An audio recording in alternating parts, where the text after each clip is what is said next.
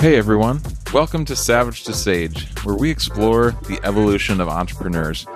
In this show, we hear from leaders on the challenges and breakthroughs that have shaped them on their journey toward becoming a sage. All right, welcome back to Savage to Sage. I'm Daniel, the host. Today, I have the pleasure of being joined by Curtis Arbuckle, the founder of Arbuckle Robotics. Welcome, Curtis. Thank you, Daniel. Good to be here. I'd love for you to start just giving a quick overview of Arbuckle Robotics, what you're up to, and your multiple ventures. Yeah, sure. I am from Indianapolis, born and raised, not going anywhere. The Arbuckle Robotics is our newest venture. For the past 15 years, I've ran and operated an audio-video integration company where we handle national, global, retail, restaurant, commercial accounts. And because of that company, I've had two opportunities here recently to take advantage of some emerging technologies and advantage of our relationships and our machine and start two new exciting entities. One of them being CK2, which is a weapons detection focused company, and then Arbuckle Robotics as well. So we're, because of our AV team and our technicians around the world, we got a pretty powerful machine to help take emerging technologies to market.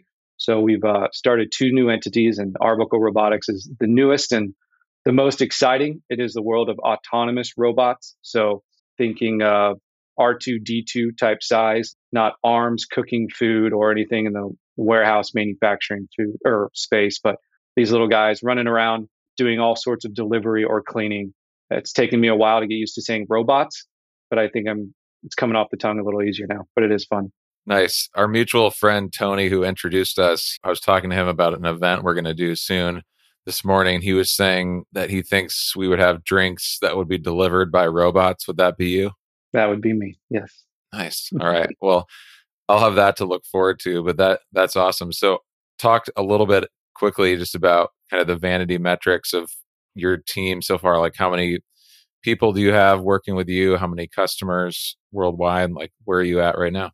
Yeah, we've got 9 people on board already. We're about a year into this venture, maybe 5 months of actually full force into the venture. But we've focusing on all kinds of verticals and different markets. There's 2 robots that focus on cleaning, whether that's floor cleaning, and one that's a disinfectant, surface and air. And then we have a digital marketing robot as well. But then all the other robots are some sort of delivery function, whether that's food or anything from room service to medical supplies to medicine to shelving stocks in a store or back of house. It's any sort of delivery you can think of. So we've got total of all involved. There's 10 of us right now on the team. And since we're new and it's an emerging technology, we're all over the place. We're working with community health care right now on integrating our robots into their solutions and surgical centers.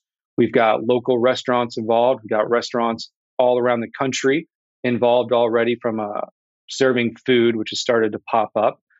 But we're working with nationally and globally recognized brands all over right now, working on bringing robots to airports and casinos. There are a lot of airports and casinos that our robots will be in soon, and it's going to be really hard for a lot of people to miss them, and shopping malls too. They're going to start to pop up in venues and shopping malls and airports and casinos. So that'll be where everyone starts to see them first. But certainly robots are becoming more and more popular in the food delivery space, as that's kind of where the market maybe started. But healthcare is a really big one for us, but airports and then venues are exciting as well. And a lot of those leak into some of our other businesses and customers that we have there. So it's a good partnership. I love it. Yeah.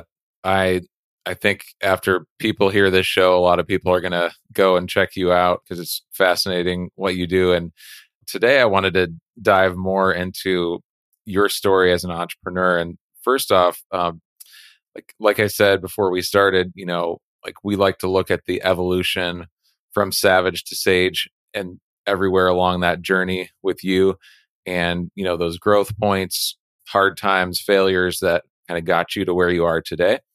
First off, we like to start with think back to the savage days of when you first launched, your first company. And maybe, you can think back to it sounds like you've been doing it for a while. So you can think back to the beginning or when you decided, I'm going to launch out with Arbuckle Robotics. Like, what was it that inside of you that knew, like, I got to jump out and do this? Yeah, I think when you say the savage days, I actually think back to late high school, early college. I went to school wanting to be a doctor because in my mind it was do this and get this career. And my father pushed me otherwise. My father's father, serial entrepreneurs, and that's just how our minds work. And my dad knew that. So I think of Savage. I think of starting a Dippin' Dots ice cream franchise that we started in Lafayette, Indiana. And I would run and manage that. So learning about money, inventory, but learning expectations from people. Dippin' Dots, people are so excited and pumped up, and kids are excited, and it's expensive. And so those were a lot of good dynamics for me to learn young. And that eventually led me to changing my mind and getting out of med school and going the entrepreneurship route, which right out of school, right out of Indiana, is when my father and I started the audio video integration company that we have. So our very first customer was Abercrombie and Fitch, and it was Abercrombie and Fitch International. They had not done any stores outside of the US or in Europe or Asia or APAC, UK yet. And we were tasked for taking their stores all around the world. And so for about 5 years, Daniel, I was gone 2 or 3 weeks a month traveling, and not only traveling all around the world, all outside of the United States, is extremely good for someone to do. But I was 23 years old representing Abercrombie and Fitch, who's the most defiant and demanding customer in retail back then, and still a little bit now. And I'd be 23 years old. I'm flying into Frankfurt, Germany, to tell an 85-year-old German business owner that his technicians need to wear sandals and jeans and an Abercrombie shirt when they go in the store. And man, I grew up fast. So my goal was to build a national net or an international network of technicians. My father, growing up, was the president of the Americas for Bose Corporation. And so we took a model that my father had at Bose and thought, well, if we can do this internationally, then maybe we can do something. And so that's what we did. So I was traveling to build up our network of partners all around the world. And for a while, doing that just for Abercrombie and Fitch, who was the most demanding partner and company at the time. So I learned a lot. There's a lot of savage. I was young. Plus, you're traveling. So from Dippin' Dots to school, straight into that. Those are my savage years. I haven't thought about them in a while. Yeah. The first question that comes to mind was Dippin' Dots still the ice cream of the future back then, or had they dropped that part of their brand? I'm pretty sure they dropped that from the branding. Yeah, they went bankrupt at least once, Okay. but they did. I believe they did drop that. I think my wife and I were just talking about that actually. But in late high school, we had hundreds of gallons at my house, so we were a pretty popular family for a while, I think. Nice. Yeah, that's crazy. A first customer being Abercrombie and Fitch. I mean, you'd think it'd be some, like, for you, it'd be some local brand, small Right. opportunity, but that's a huge first opportunity. So describe what it was like. Just, I mean, obviously you're traveling all the time, but how would you like characterize the days and what it felt like to be in that space, in the savage days?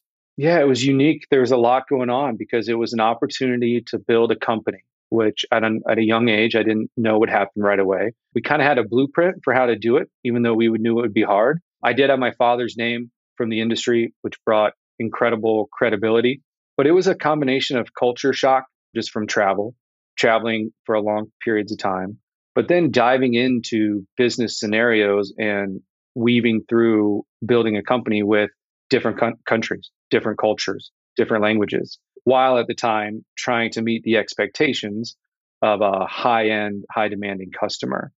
So I really got hit with all of it, from culture, business, personal, just travel, being gone, adjusting to that, and building a company while dealing with the industry giant And over time, as we were successful, we saw opportunities for other things to come on board. And I believe our second customer was Hooters nationally, so in the US. And so we were able to cut our teeth and learn on all the good and the bad of that. And so after those years were over, there's no doubt that it brought a lot to our company from a credibility standpoint, but it's made everything seem a lot easier once you're traveling to Ohio and not to Beijing for work. So yeah, to answer your question, it was really all over the place from being young kid in high value, high dollar situations with the CEO of Abercrombie who was heavily involved. And then our model was finding not just finding technicians that could work for us, but finding companies and partnerships that we would help them grow as we grew in from APAC, UK, and all over Asia. And yeah, from forming partnerships to selling a product to meeting expectations to international logistics and then just the business cultures all around. I got hit with all of it, and it was extremely valuable. My senior year at IU, a good friend did a speech that said there's no such thing as a business school, and got in a little bit of trouble saying, we don't maybe learn everything in school that we probably should, but Dippin' Dots was huge for me. And then I got thrusted into 5 years of learning pretty hardcore after that. Very thankful for it. Yeah. Well, I can imagine you could talk for a while on like a lot of the lessons you learned during that time. I'm curious, a lot of times, like there's a major failure or a failed experiment, that becomes like a really great teacher for us that makes us kind of learn a lot about ourselves and to grow. Like, can you recall like one or two examples of like one of those failed experiments or failures that was a good teacher for you? Yeah, the first one I think of really is with relationships, and relationships are crucial to us as a company now, especially when we work on a national account level. You're highly involved and highly sticky to a customer, and we've got a lot of employees who constantly get asked or think like with Fossil. They'll think a lot of times people think I'm a Fossil employee, and that's kind of our goal is to be relationship based, but we're only as good as the people around us and our partners on the ground. And so I remember not navigating some relationships properly where setting expectations and demands of the end customer and then expectations and demands on my side. And I had some culture differences maybe sometimes, but I learned a lot of lessons of how important it is to form a business relationship being genuine and not based off of a need or a force. And if you're going to have a relationship, it needs to be pretty genuine. And so there's give and take both sides. You don't know all the answers, and they don't know all the answers. And I think I maybe at times took expectations a little too rough, and we were a little too demanding. And I think we probably lost a good partner or two along the way by not managing that right. So I definitely think I learned the value of a relationship and how to keep that relationship. Because in our world, there's the installation phase, you install something. But in our world, the most important part is the years after. So finding the cheapest guy to do an install isn't right when you're looking for a true partner, because when there's a problem for the next 10 years, we need to be a part of that. And so it's easy to give someone a lot of work where they do a big installation, but you need a partner that's going to help you take care of that customer forever. And that customer experience and customer service is why we're still the company we are today. And I think learning that through some of our partners was a huge lesson. Yeah, that's a good one. I think sometimes, I mean, I did this in the early days too. It can be easy when you're just getting your sea legs under you to think, okay, I got this sale, got this client, or, navigated this relationship. Now I'm good. And, it can become very transactional. And, right. And I think I've made some decisions in the short term without thinking about the long term as well, where I think now I reframe every interaction that I have as like what's in the best long-term interests of our company and this client and this person. And that's where relationship I think really hits. I don't know, does that resonate with you in any way? Yeah, absolutely does. And you start rolling, you get confident, things start working. And the other thing I was thinking of when you asked is when you start a company, you're wearing a lot of hats, right? And it's really easy to start to keep wearing all those hats or to not give up control. And that's not really what it feels like at the time, but I think it's really easy to wear a lot of hats and then let things slide, and to let certain goals or relationships or certain things fall back because you're wearing too many hats, and you really should be trusting that with somebody else. And that's another hard part too about forming a relationship, is it's hard to manage and control and own a relationship and then give that day to day of the relationship up. And so there's just a lot of nuances in that with customers, and big and small, that I learned. So yeah, that definitely resonates. Yeah, talk more about that. I mean, I know some people come to that realization because they burn out trying to wear all those hats, and they come to a point of just complete exhaustion where it's like I can't do that anymore. And then I think the more evolved of us, I'm not there yet, just realize, okay, it's actually strategic use of my time. It's better for the client and it's better for our team, for me to hand this off. And so I'm curious for you, like, who are those early people that, in that place you just mentioned that you knew, like, okay, this person gets it, and it kind of gave you the confidence to hand it off to them? It's actually really funny what you just said, because there's no doubt that, even I, with the AV company, which has been my sole focus for up until about a year ago, you get those hats on and you get in these ruts, and you're handling things that you start to get overworked because you can't give everything 100%. And so now everything's kind of getting 90%. Well, because you aren't giving everything 100%, that's what makes you stressed and anxious. And so I learned that lesson for sure, even still in the past several years.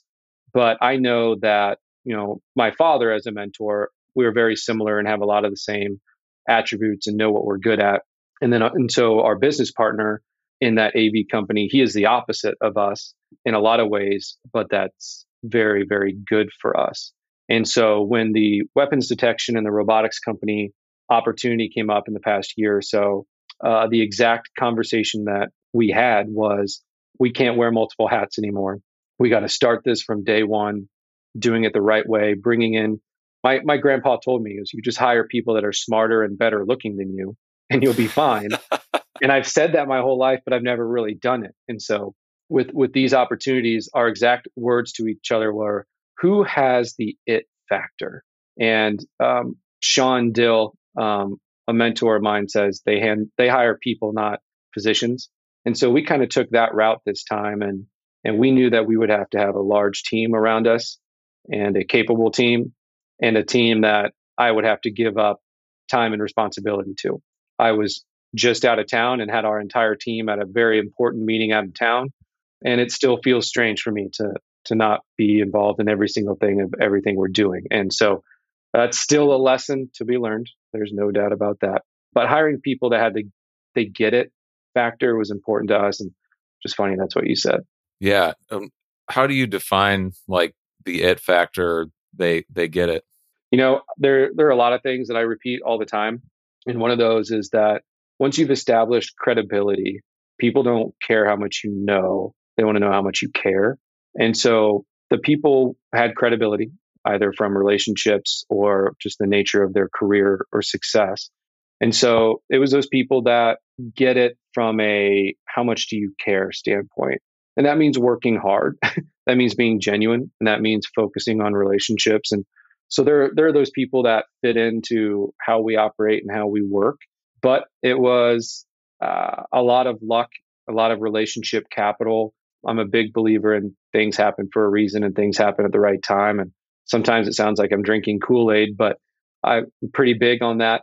So our team are people that almost everybody has really only come into our lives in the last year and a half, but they're special people. They get our vision. I don't like to use the word culture of our company because that's overused, like synergy, but the culture of our company is special, and everyone on board gets that and cares about people. And when people care about people and they're genuine and honest, then as long as they've got that credibility, we'll be fine. Yeah. Yeah. You said a lot of things there that I think we could talk about, but like building that relational equity, people that have that credibility because they care. I think there's such a difference between that and somebody, maybe that's a technical expert or very knowledgeable on a subject, that only goes so far, because a lot of times that person, if they don't truly care, I mean, they can come off like an asshole and be the person that nobody Super wants. smart and they have all the answers, but may not be someone you want to work with. Yeah. Yeah. How do you find those people? How do you kind of attract them to your why and your vision? I think we've been really lucky. There's a man named David Meltzer, and he came into my life last December. And him and Sean Dill, I owe a lot to from they wrote an encyclopedia on life. And I feel like I've been reading the elementary school books version my whole life where I thought I had it. But they kind of helped open my mind up to maybe how to do it bigger and do it right. But part of that is the relationship of people I've had surrounding me. I've always said to my father's friends and colleagues, and the nature of the circles that we're in, my relationship capital has always been a huge value and blessing to me. And Dave Meltzer and Sean really helped me learn how to utilize that and take advantage of that. And, if you've got good people all around you, all it takes is, what do you want? Who can help you? And then just ask. So it's been a combination of people that we wanted involved and just flat out asked for them to join, or asking someone to send people our way. And if you know someone that knows successful people, and then knowing people that have always been looking out for you anyway, just a combination of taking advantage of our own network or our own close network. And everyone involved is no more than one friend away, which is kind of rare, convenient, but especially for the robotics and the weapons detection, it's just funny how things have fallen together in the last year, and how even involved in security is a good friend that I haven't talked to for 20 years from high school. And we find each other, and what he's done for us has been incredible so far. So it wasn't traditional. It wasn't going online and looking for resumes. In fact, I started to look at a couple resumes, and it just didn't even feel right for what we are and what we do. And so, yeah, it was a little unique to get our team, but taking advantage of relationships is what we did. And maybe that's just asking someone we know is successful, or asking someone to send a couple of people our way. Yeah, I love that. And I think in what you shared too, I'm thinking about this personally, but then also a number of clients and companies that we've advised as well, where they've taken a similar approach. And I think one of the biggest challenges is, like, how do you move somebody from, good friend to, business partner? And it sounds like, obviously, being the foundation of your companies has been a partnership between you and your dad. I'm curious how you think about that, when it's like you obviously relate to someone as a friend, but then also now you're doing business with them. You have metrics that you have to hit. They could walk away from you and pursue something else. You could fire them. Like, how do you navigate that? Well, I think the first thing, going back to what I said, is, making sure that people know how much you care. And so that's a huge, huge part of that. And almost everything we do, my father and I are doing it together. If they're separate companies, we have companies that tie in to help out. And so we've been going through that for a long time now, starting with our first company and other company. He's had good friends involved. I've had good friends involved. And so, we haven't had major falling outs. And it's just that super upfront transparency and being honest about how much you care. We had one employee that could have easily been a falling out, but we are very adamant that can't happen, and we won't let that happen. So it sounds like a cop out to say a little bit of who my dad and I are, but we are so adamant about the quality of life in our company, and especially with our two startups right now, it's a unique opportunity, and it's not a corporate come sit at a desk and everything's figured out. And so it's a little bit of fun for everybody. So it's a little bit more relaxed in some ways, but there's no doubt that we, you want people that you can butt heads with and then just high five afterwards. And I think we do a good job of that. And if anything, we're overly cautious of that, but, metrics in place so that goals and standards are there. And, the people that we have around us are smart enough to know that if they're not doing it, they'll know. And so having one-on-one conversations, a lot transparent conversations, and just genuinely focusing and caring about everyone's families. It's been a fault of mine and my father's has been sometimes focusing or relying too much on a relationship. And we got many other faults. Like we haven't borrowed money yet to start any of these companies, which in hindsight, I wish we would have done that in some ways. But yeah, so, we're still pretty early on and we've got a lot of people that are extremely driven and that makes it easy. And if you're successful, that typically makes it a little easy too. But had plenty of button heads, tough conversations, and learning how to keep relationships. And so we've done a good job so far. But really, the robotics and the weapons detection is will triple, quadruple the employees we've had. So we haven't figured it out yet. I'm sure we have some learning to do still. Yeah, absolutely. And great answer. I just love how you're reflecting on that. And have you, a lot of times, we, in the whole world of culture, company culture, people go through like a values exercise where it's like, let's identify the values that are important to us. And then what do those values actually look like in real life? Is that an exercise that you've done before, or is that more something that you and other executives on the team have just said, like, we just want to live these out and example them and not actually go through the exercise? So. No, it's a great question. And we've got two aspects to that, personally and then with the business. And so personally, we take a page out of Dave Meltzer's book and teachings. He just talks about his non-negotiables. And non-negotiables are health and your family. Those typically are the first two. And so making sure that everyone on the team has those non-negotiables and they're able to not let work get in the way. Don't want there to be any friction there that for some reason, because of work, you don't get to see your parents anymore.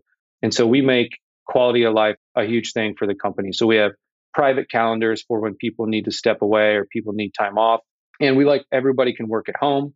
And so we've got some parameters that we have in our captain of your calendar meetings that we'll go through and make sure everyone's okay. So we've got some unique things that we stay in touch, but I take that on me heavily to stay in touch with everybody. And we really keep it to quality of life. And that's the same thing we use over again. And that encompasses everything. Like, how are things going? Is there anything you're frustrated that you haven't brought up? And that's why we have those one-on-one conversations. It's a great opportunity for candid conversations. And the team knows how much we care about their personal life. And it doesn't mean we demand answers or details. That's not what I mean. But it's if things aren't good, then we want you to take a couple of days off. A lot of examples we can go there. So we certainly talk on it weekly with our team. It's not just a out bold and, hey, how's your dating life go? That's not really what we mean. But we make sure everyone has their personal non-negotiables. We keep each other accountable.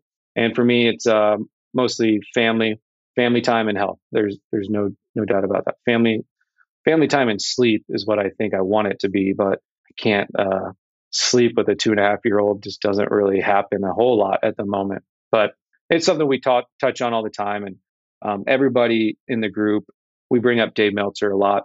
And that's a principle that gets touched on quite a bit, is my non-negotiables are this and this, and I haven't been doing it. Thanks, guys, for the reminder. So we make sure it's up there and the employees know. I ask all the time. It's important to me. Yeah, I'm going to need to get the name of that Dave Meltzer resource. That sounds like a really good one.